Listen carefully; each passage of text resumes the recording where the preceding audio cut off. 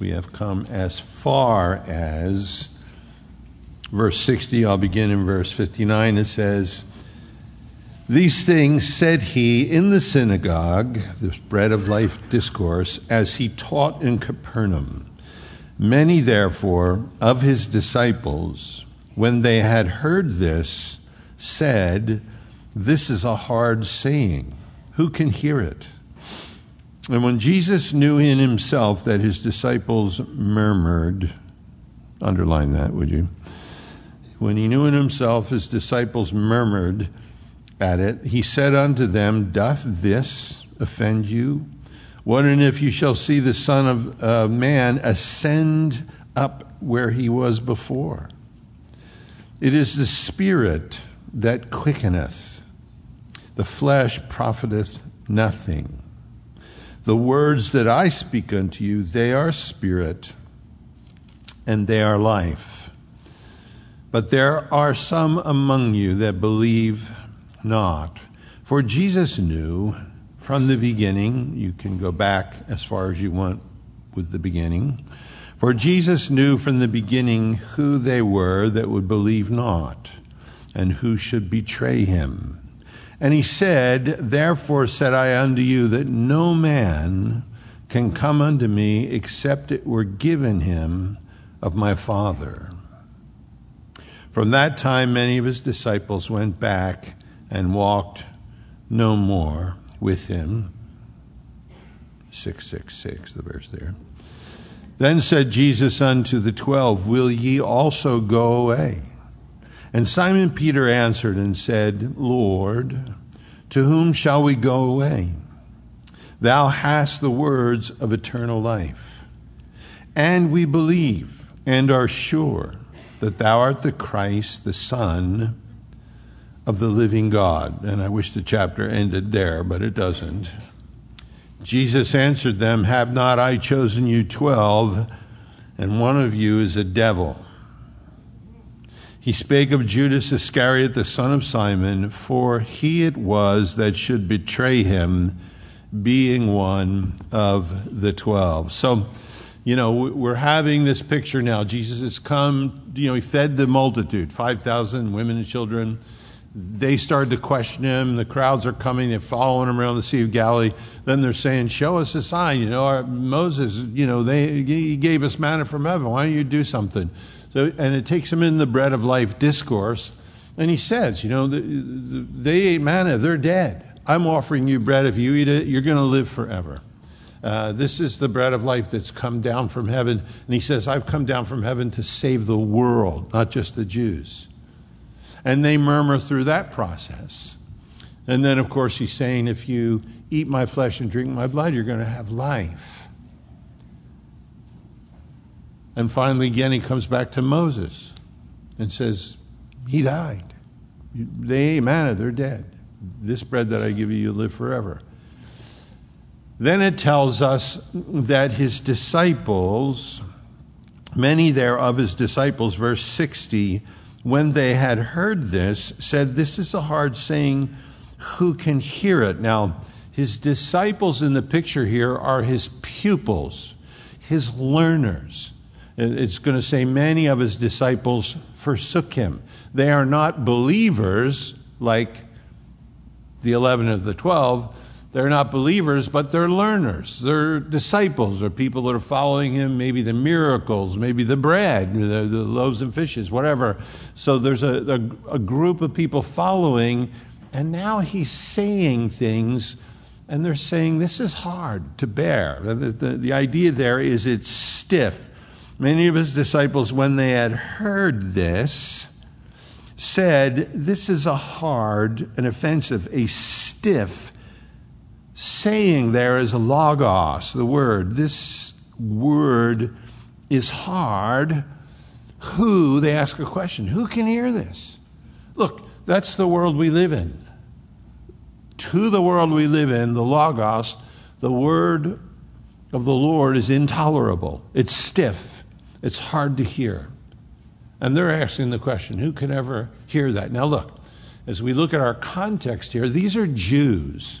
So when they hear about eating his flesh, drinking his blood, they're not thinking about communion. okay?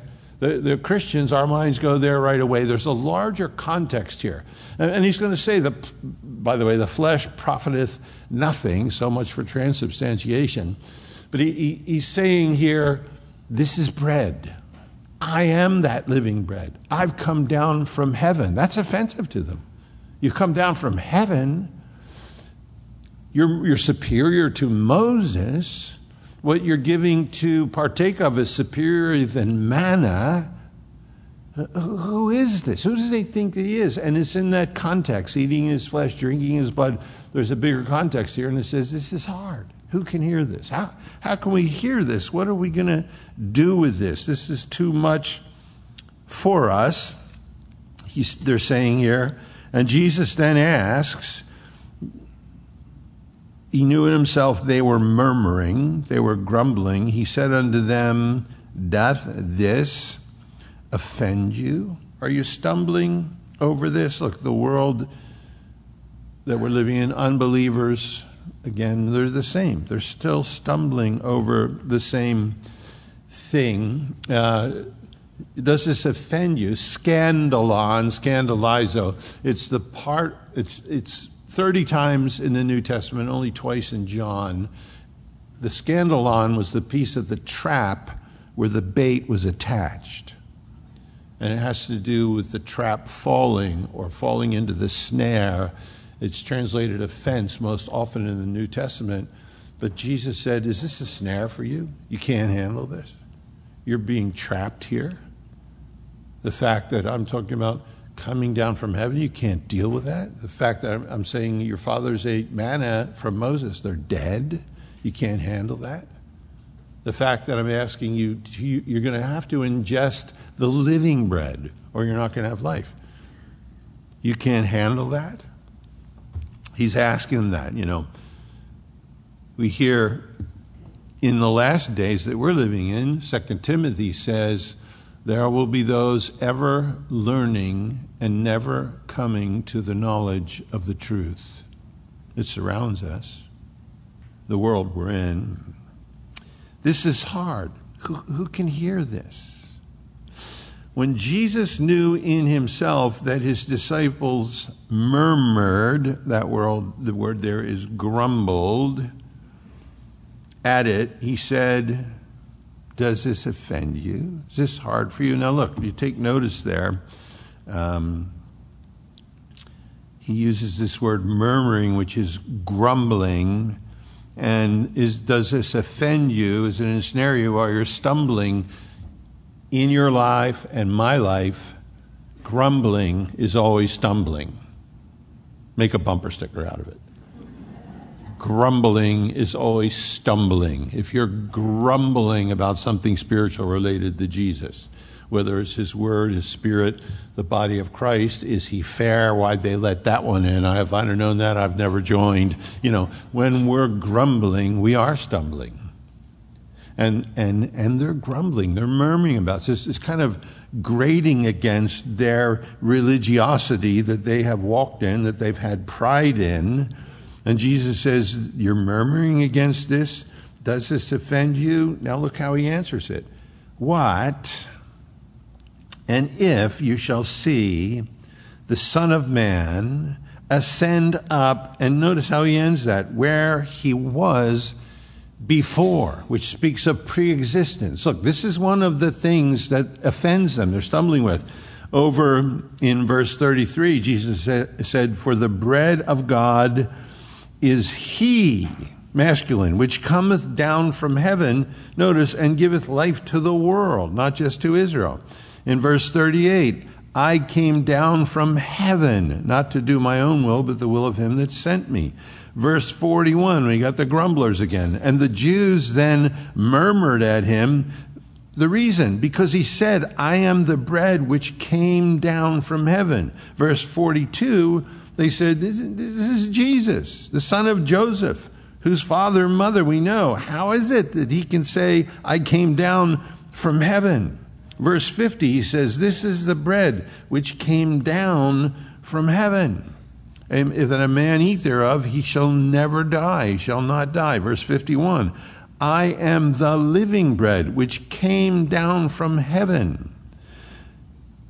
If a man eat of this bread, he shall live forever. And the bread that I will give is my flesh, which I will give for the life again of the world. In verse 58, he says, this is the bread which came down from heaven, not as your fathers did eat manna and are dead. He that eateth of this bread shall live forever. So there's a repeated thing here that's grating on them. It tells us clearly they were murmuring about this idea of him being divine, being supernatural, asking them to partake of him. If you don't eat my flesh, if I don't satisfy your thirst and your hunger, if you don't satisfy it there, you don't have any life. I'm the living bread. I came down from heaven, and my coming satisfies the need of the whole world, not just of Israel. And they're stumbled at that. You can't handle this? You can't deal with that? You don't know what to do with the idea that I came down? What are you going to do with the idea that I went up? What an if you should see the Son of Man ascend. He says you're stumbling at this, you're offended at this. What if you see the Son of Man ascend to where he was before? Again, reiterating his preexistence, his divinity, that he came down. Now look, for you and I, it's not offensive, is it, that he came down? Anybody offended that he came down? There are people offended about that idea all around us, that he came down. And I'm not offended at the idea he went back up. Are you? Just one person over here. Because, there's a rule. What goes up must come down. Spurgeon, be patient. Establish your hearts. Be patient, for the coming of the Lord draweth nigh. I'm not offended at all that he came down in the incarnation, that he rose from the dead, he ascended in glory, and that he is coming any day. Right? Right? I mean, how much crazier can it get? They're trying to tell first graders and second graders what to believe while they're in kindergarten. The rest of the world. It's just insane what's going on out there. He says, these things offend you? What if you see the Son of Man going up instead of coming down? He said, it is the Spirit that quickeneth, that is giving life. The flesh is profiting, ETH there, is presently profiting nothing. The Spirit today, presently giving life. The flesh, presently profiting nothing at all. The words that I speak unto you, they are spirit and they are life. The words, rhemata, the things that he says to them. So they struggled, said this saying, this logos, the word of God. In the beginning was the Word. The Word became flesh, dwelt among us. The logos. Here he says, you're struggling with this saying, with the logos. And then here he says, but the words I speak to you, rhemata, that's the word of God applied to a very specific thing. He said, the word I speak to you, those things are spirit. It quickens and it gives life. So again, living in this day and age, he says, there are some here that believe not. For Jesus knew from the beginning who they were that believed not and who should betray him. He knows that right from the beginning. And he said, therefore, unto them, that no man can come unto me except it were given unto him of my Father. So he addresses the whole thing. They're offended, don't like what he said. Really, this stumbles you? What if you see the Son of Man ascend? You don't like the idea that he came down. If you see him ascend, you're going to have to realize he did come down. If he goes up to where he was before, And he said, the things I'm saying to you are spiritual. It's not just it's not the metaphor or the literal translation of eating my flesh and drinking my blood. What I'm saying to you is spirit. And these words give life. And then it says, and he knew while he was saying that, there were many that didn't believe. And in light of that, he looks at them and says, look, no man can come unless it's given to him of my Father. And he basically says, humankind, mankind is in two categories. Those who come and those who don't.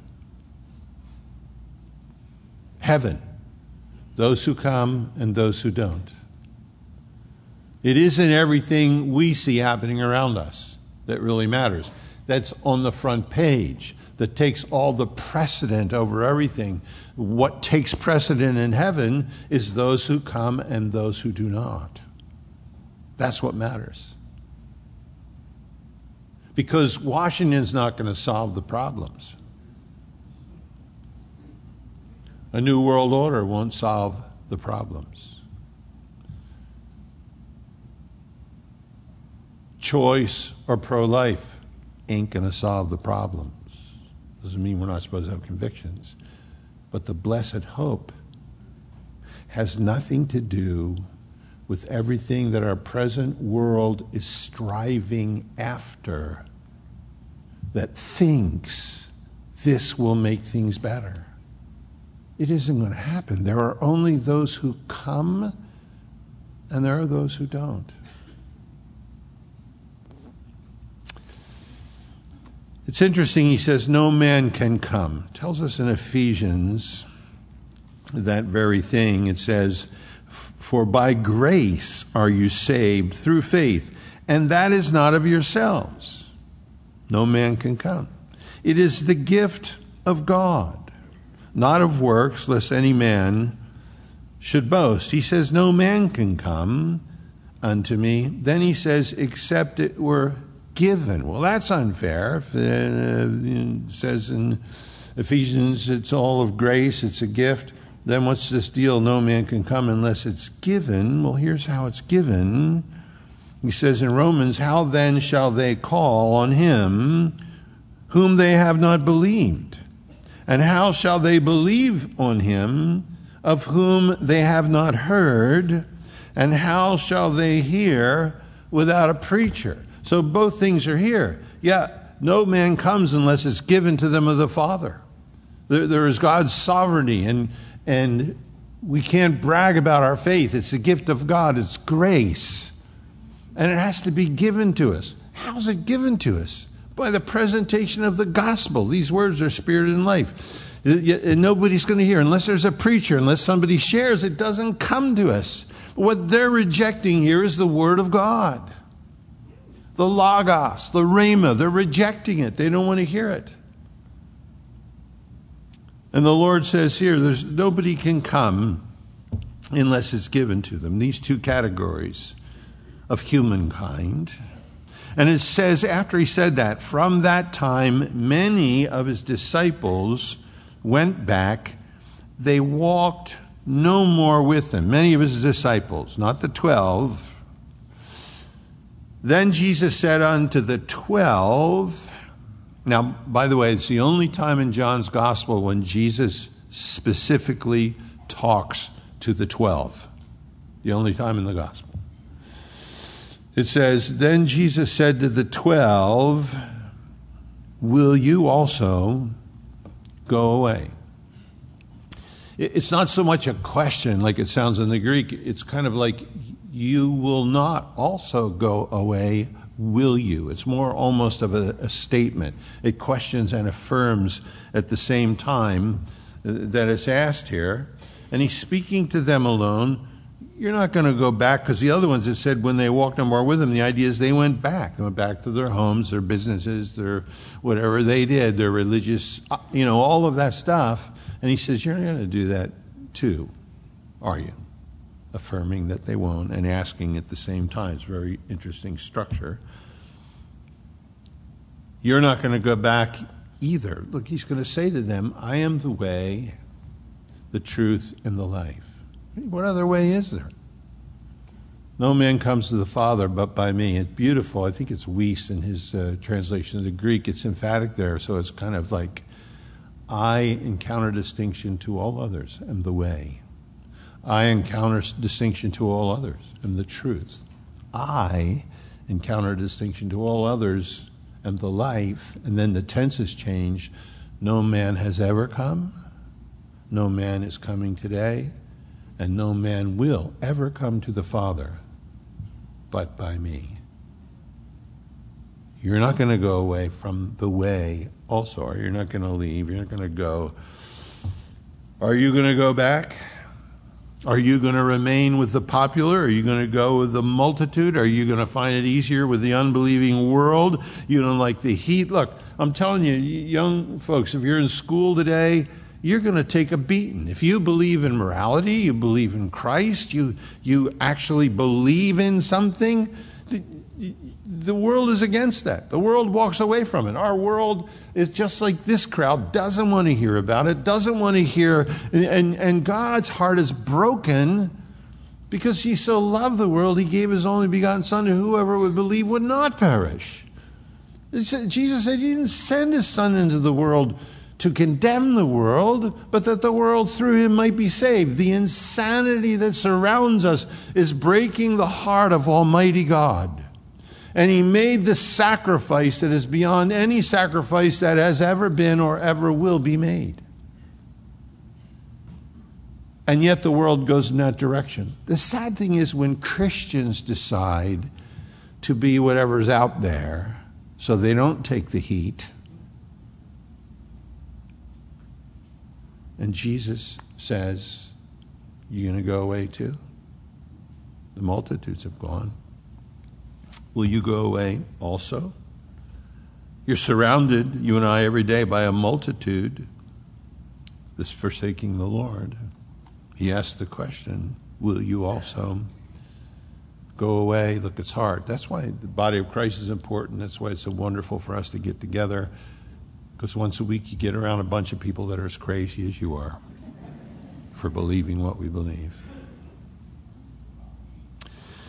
You going to go away as well? Then Simon Peter answered him, Lord, to whom shall we go? Thou hast the words of eternal life. And we believe and are sure that thou art that Christ, the Messiah, the Son of the living God. Simon Peter answers and says, Lord, to whom shall we go? If we turn away from you, where are we going to go from here? You know, Jeremiah, on the behalf of the Lord, spoke to Israel of old, for my people have committed two evils.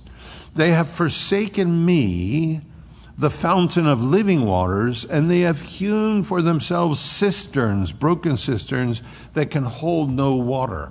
You know, in that part of the world, and it was an example they understood, that there was so little water springing up, that was called living water, if it had a source. Most of the time there were cisterns that would collect the rainwater. You can still drink out of those cisterns today. You can get your protein in the morning from drinking that water. It's filled with all kinds of moving things. But the idea is that your cisterns don't hold anything. You've turned away from the living waters, and you've turned to what men are collecting that can never satisfy. The idea is that what you're going to do? He challenges them. And here in John, he says, well, are you going to go away also? And Peter says, no, look, where are we going to go? Where is there to go? To whom shall we go? And I don't think Peter's saying, look, we've kind of racked over this in our minds, and we were hoping we would find something else, but we didn't, so where else are we going to go? I don't think he's saying that at all. You know, you're a Christian. You're born again here today. Sometimes we get hurt. Sometimes we get discouraged. Sometimes we feel like that's it. I'm done. Am I really a believer? I'm taking off for a week or 2 or 8 or 20. But where are we going to go? Who else has the words of eternal life? You're going to go to Buddha? That'll fix everything. Krishna? Confucius? Marx? Lenin?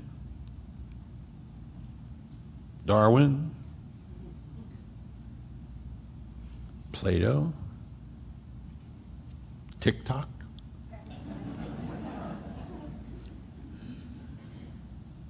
Who else has the words of eternal life?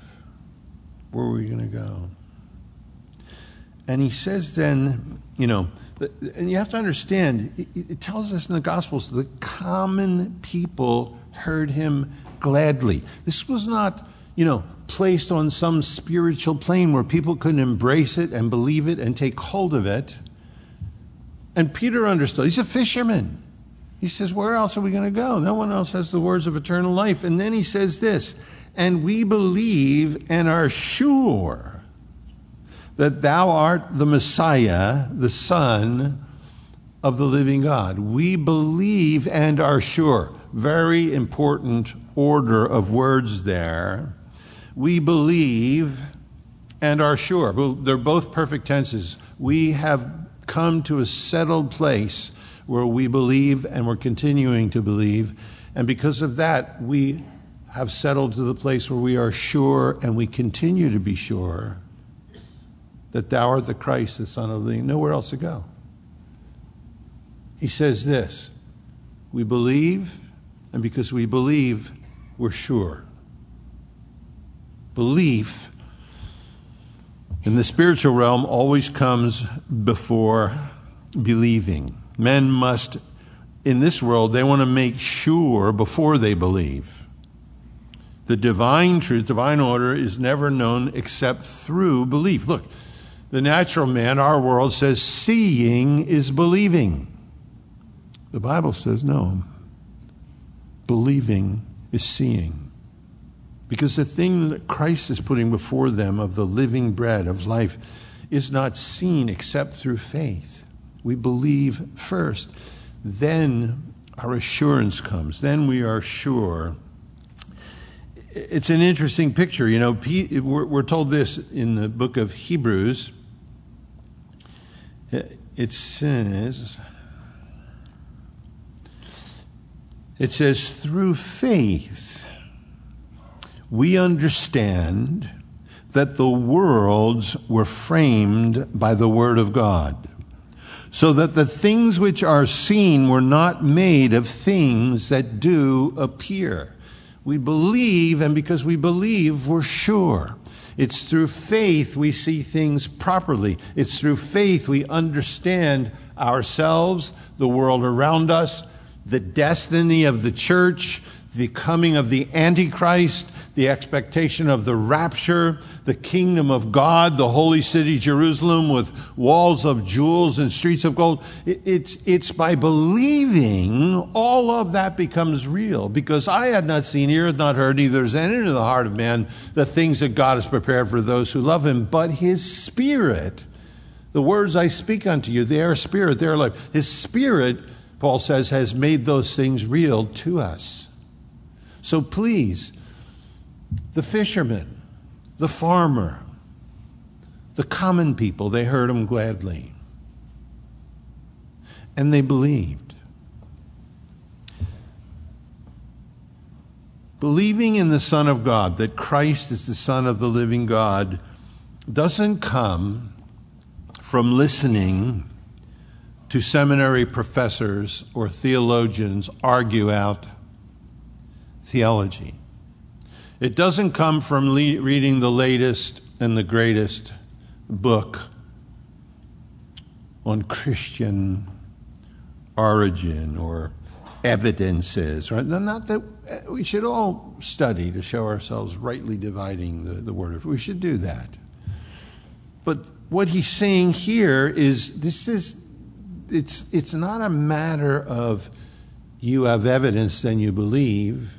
The truth is you believe, then you have evidence. For those of you here this morning that don't know Christ, you're never going to know Christ by trying to gather data. What he asks of every generation, you trust me. you believe, and after that you will be sure. Solomon, the wisest man that ever lived, by the Spirit said, the words of the wise are as goads, as nails, fastened by the masters of the assemblies, which are given by one shepherd. They come from one place, the words of the wise. And further, by these, my son, be admonished, because of making many books, there is no end. And much study can be weariness to the flesh. Paul himself, where we are on Wednesday nights, as he stands before Festus and Agrippa, it says, and he thus spake for himself. Festus said with a loud voice, Paul, thou art beside thyself. Much learning doth make thee mad. Paul the apostle was known. In secular history, Gamaliel said, I couldn't keep Saul of Tarsus in books. And Saul standing there, Paul standing in front of him saying, it wasn't that. It wasn't I was in the school of Gamaliel. It wasn't that I studied. It wasn't that I'm a Pharisee of the Pharisees. It wasn't any of that. He's telling them what it was, is I was on the road to Damascus to destroy this very thing. And a light shone round about me, brighter than the noonday sun. I fell to the ground, and I heard in my own language, my own dialect, Saul, Saul, why persecutest thou me? All of that other learning had nothing to do with it. Yes, we should learn, we should read. But what he's saying here is these words of life. The common people received it gladly. They listened to what was being said. You know, it's interesting. I have one of my favorite authors, not contradicting what I've just told you, Campbell Morgan, who was a pastor in England at Westminster Chapel for a number of years. And he was a pastor, so I kind of like to read him. A number of years ago in Israel, we were trying to do some concerts here. Attendance was not, and I'm in England, and sometimes when I get away from the church, I see it a little more clearly. And I'm saying, Lord, what do I do here? I'm getting old. I must be 38, And, what do we do with the church? How do I move forward, Lord? I don't want to just try stuff. What do I do? I felt like the Lord said, just teach my word.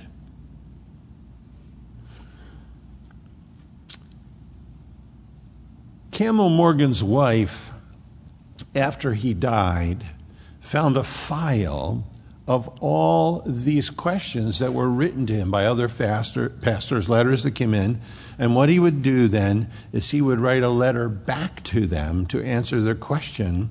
And then he would make an extra copy, typewriter, you have a copy machine, and put it in a file. So his wife wrote a book called This Was His Faith.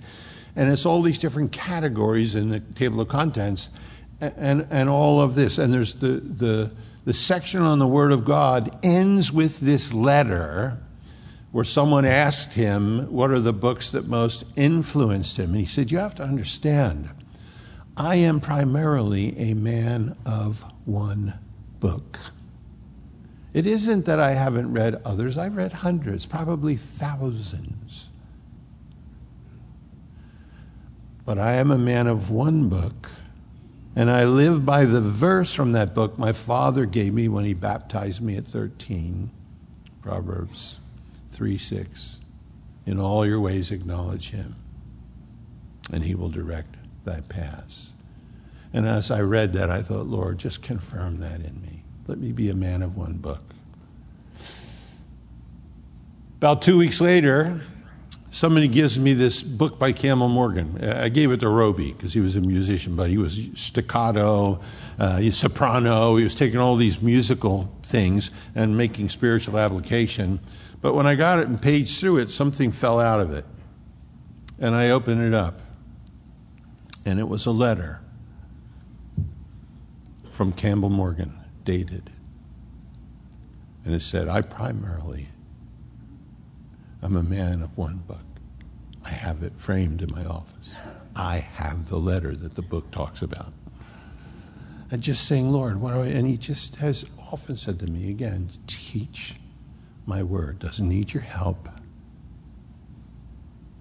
People who think they need to help it don't understand inerrancy and inspiration. It is alive and it is powerful. Teach it. We believe and are sure that thou art the Christ, the Son of the living God. It is simple faith. They said this saying is hard. This logos, this word, this is hard for us to listen to. And Jesus says, really, does this stumble you? What and if you see the Son of Man ascend? You're offended that he came down? What are you going to do if you see him go up where he was before? The words I speak to you, they're spirit and they're life. And he said that knowing that many of them didn't believe, and he said that knowing that he would be betrayed. He knew the one that would betray him. And he says, understand, nobody can come to me unless it's given to him of the Father, which probably offended them more. And then it says the multitudes began to leave. They walked away from him. Couldn't hear the logos, the word. And then Jesus looks at the 12 and he said, now, you guys gone too? You out of here? And Peter, thankfully, says, where do we go? Who else has the words of eternal life that we have every week here as we gather? And he said, we believe and are sure. We have come to the settled position of believing, and because of that, we've come to the settled believing of being sure that you are the Christ, the Son of the living God. Are we settled on that this morning? Do we know that? You know, there's lots of things out there people ask, I don't know. I don't know. I don't know that. I don't know the answer. I don't know what to do with Washington. I don't know what to do with Ukraine. I don't know what to do with this. You know, and that's okay. But if I say I know this, everybody wants to blow up. I don't know much, but I do know one thing. That Jesus is the Christ, he's the Son of the living God. I do know that. That's in my heart. You know, he's asking his disciples, what are you going to do with that? You're going to go, the whole world has traveled away. They've stepped away from this. They can't handle it. That's where the popular are. That's where the cool are. That's where the woke are. That's where everything is happening. You're going to leave also? You're going to go away as well? I wish that's where it ended. It's a great ending there. Doesn't. Then Jesus answered that, have not I chosen you 12, and one of you is a devil. It's the only time Jesus ever uses that phrase of a human being. There were demons that he encountered. But he said, I've chosen you 12, because Peter's saying, we believe, we know. And he's saying, really, Peter? I picked 12 of you, and one of you is a devil. About 6 months after this, he would betray Jesus. One of you is a devil. And he spake of Judas Iscariot, the son of Simon, separating from the other Judas, the other disciple. For he it was that should betray him, being one of the 12. And you come to the others, you think, well, what's the point? Why pick him? You should have got somebody who'd been good on the team instead of what's the point of, and if he wasn't going to get saved, why pick him? If he wasn't going to listen to you, why pick him? Why is he part of the crew here? What is the deal? Those are all questions I don't know the answers to.